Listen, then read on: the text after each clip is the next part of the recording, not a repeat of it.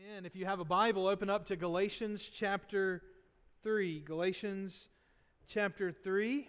And we're going to be looking at verses 23 through 29 this morning. Even though we got ahead a little bit last week, we'll still read all the verses just to make sure we have the context. Galatians 3, 23 through 29. As you're opening there, let me just say a word of housekeeping about our budgeting process. This Wednesday night will be the budget discussion meeting. So we'll have our normal business meeting. We'll handle our normal, regularly scheduled business.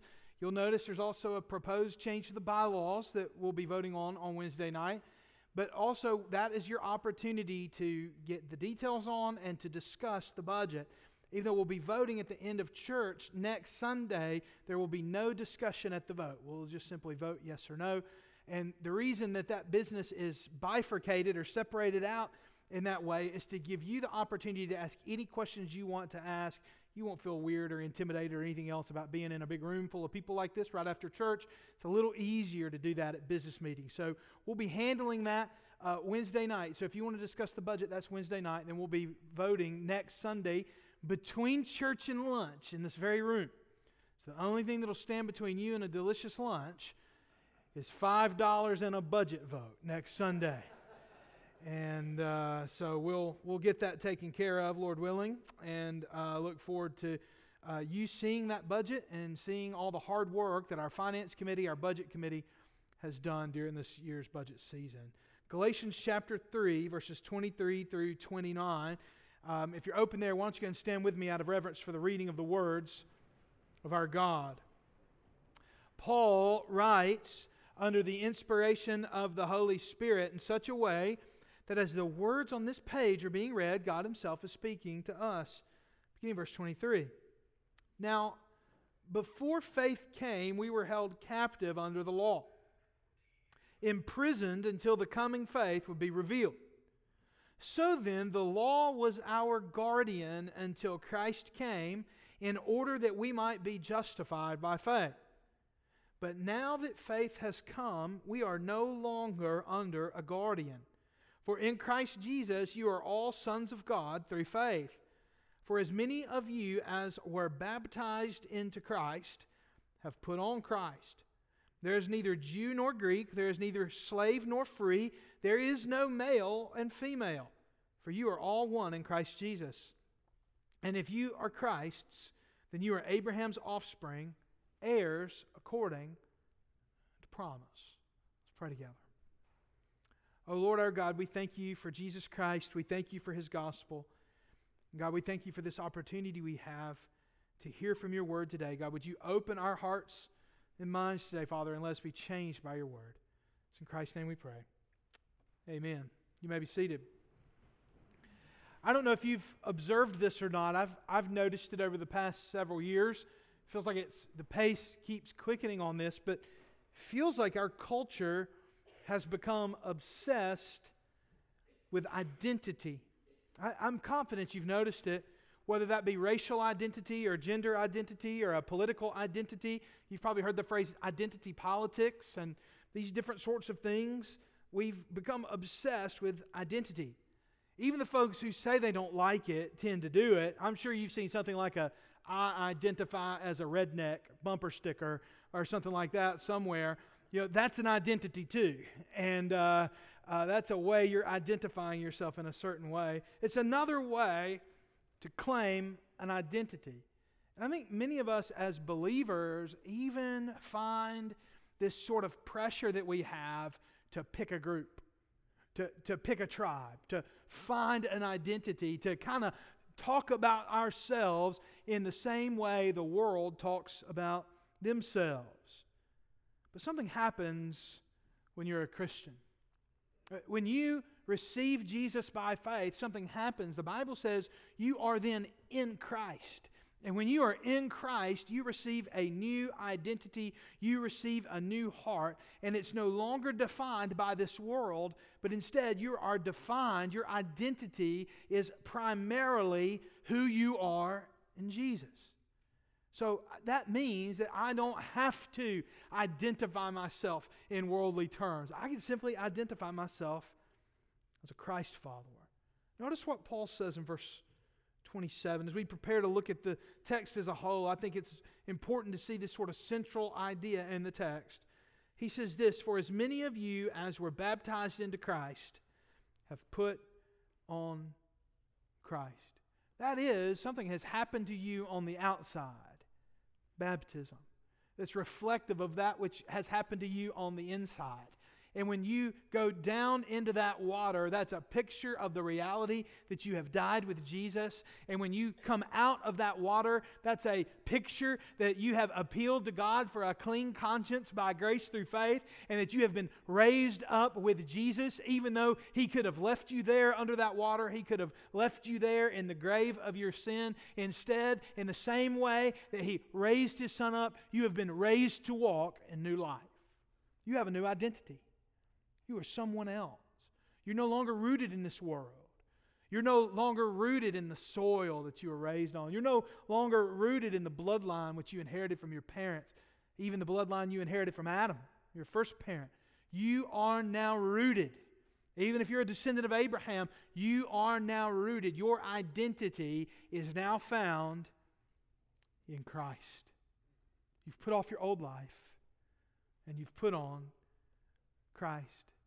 This morning, I want to talk about your identity. I want to show you 3 truths. I almost forgot these guys were back here. And I want to say something. This is a fearless church. I am so grateful that it's not me when I was in youth choir behind me preaching right now. Praise God for that. I'm so proud of y'all. Man, what a high level of trust we have back here. Praise the Lord.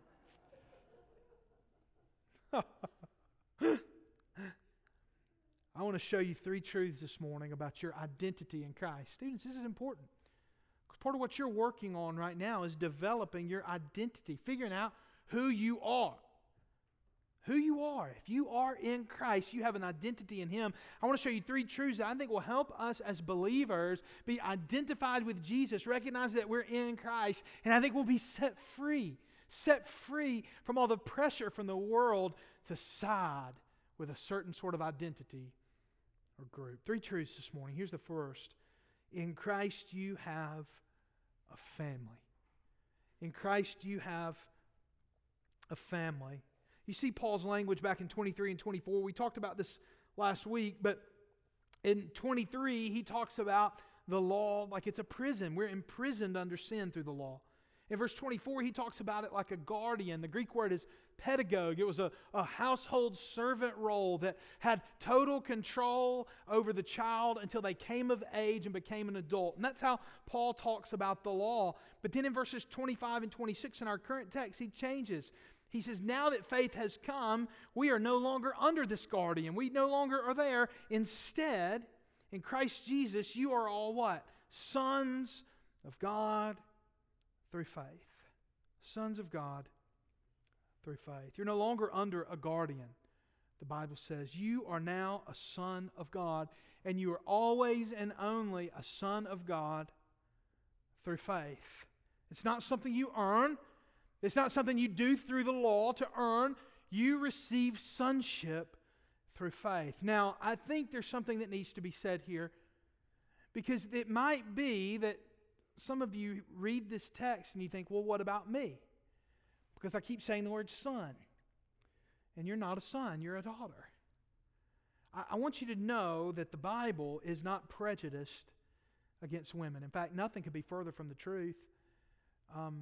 The Bible's not prejudiced against women. Now, there's no question that through the history of the world, there has been misogyny. There has been hatred of women. Women have been mistreated at different times in human history. But anyone who's ever done so and used the Bible to justify it has committed a grievous sin, first in mistreating women, and second in blaming God for doing it.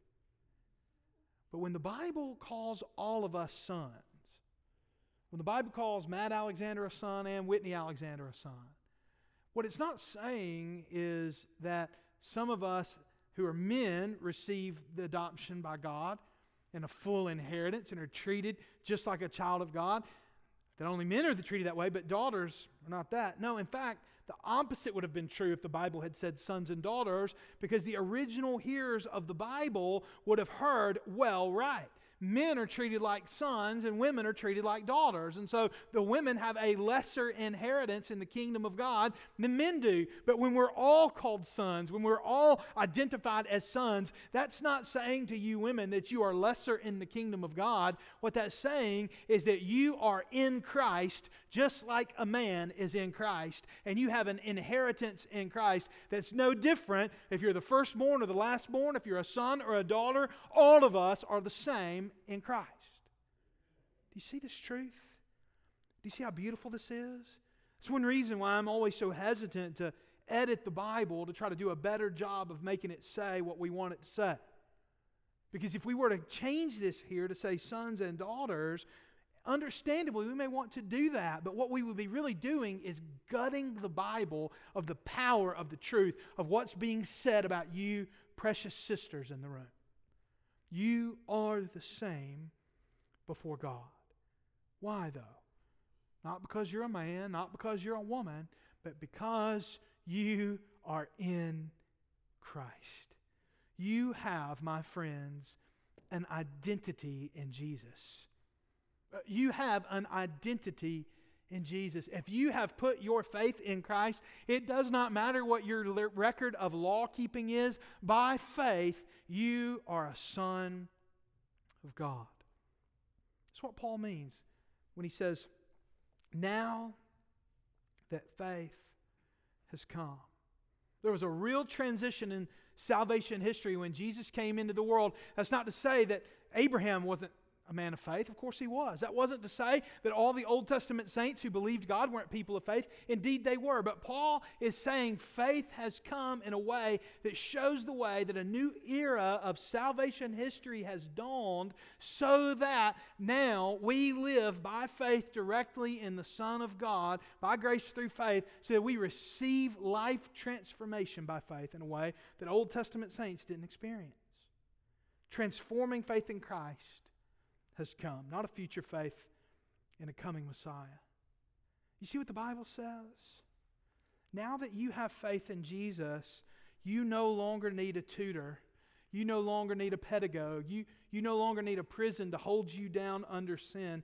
You have faith in Christ. You are a son of God. You are part of the family, and nothing will transform your life quite like having your identity transformed and realizing that you're a son of the living God. Do you see this? Do you see the way that by grace God is doing what no law can ever do? No law can ever do what sonship by faith can do. That's what I hope you'll see. In Christ, you have family. When you think about it, and you think about the world we live in, that's what so many people are looking for, right? Maybe you think your family's lame, or you've been hurt by your family, or frustrated by your family. Or, this is something I hear a lot, my family won't accept me just the way I am.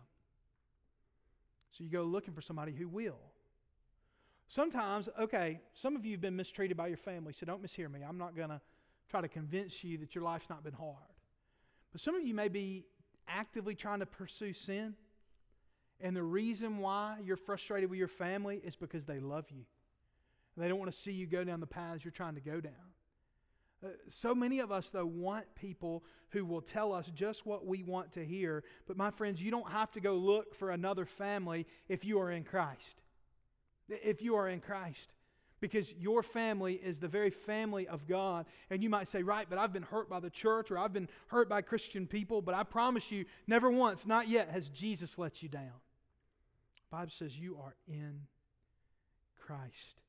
In Christ you have a family. But second of all, in Christ you have a standing. In Christ you have a standing. There's a word we hear a lot these days in our culture, in our society, our world. We talk a lot about privilege in the world today. But people are constantly talking about privilege.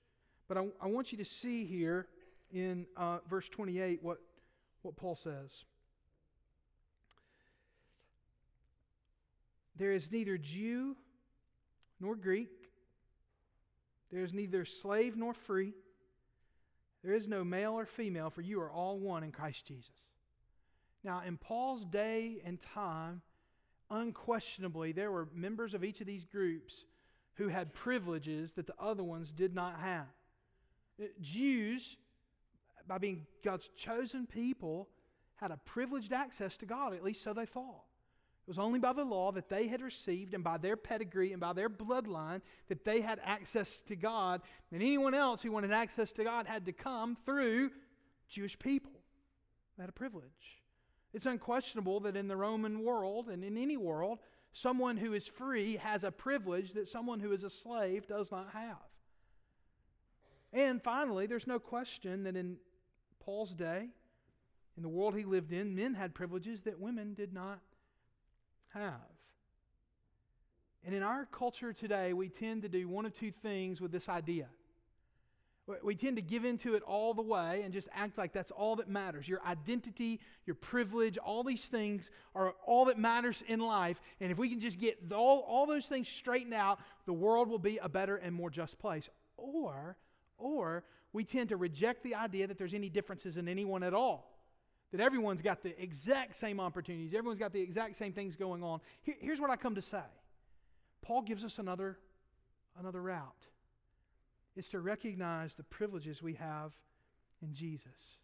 And to move past simply thinking about what we have in this life and to see what is offered to us in Christ. The fact that Paul is even listing out these categories tells you that in the minds of his readers and hearers, there was no question that they recognized that they would think that these people had different levels of access to God.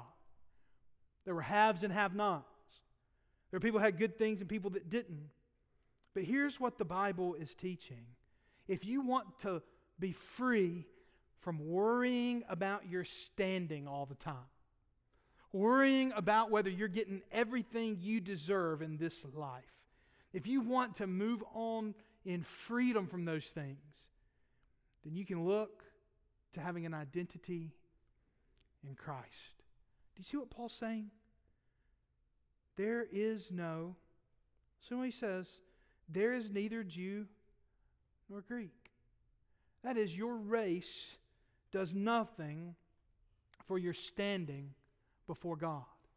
Even if you are a blood descendant, you can do 23andMe and prove that you are a descendant of Abraham.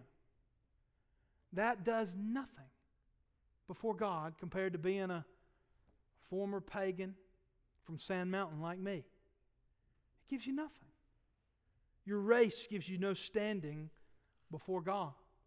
It's easy for us to start to think in those kinds of ways, though, that we start to think that people who tend to be Christians or people or cultures that tend to have had Christianity in them for a long time, in our minds, whether we like it or not, sometimes we start to get the idea that maybe they've got just a little bit more access to God than others. If you were a Jew, it would certainly be easy to think that, don't you think?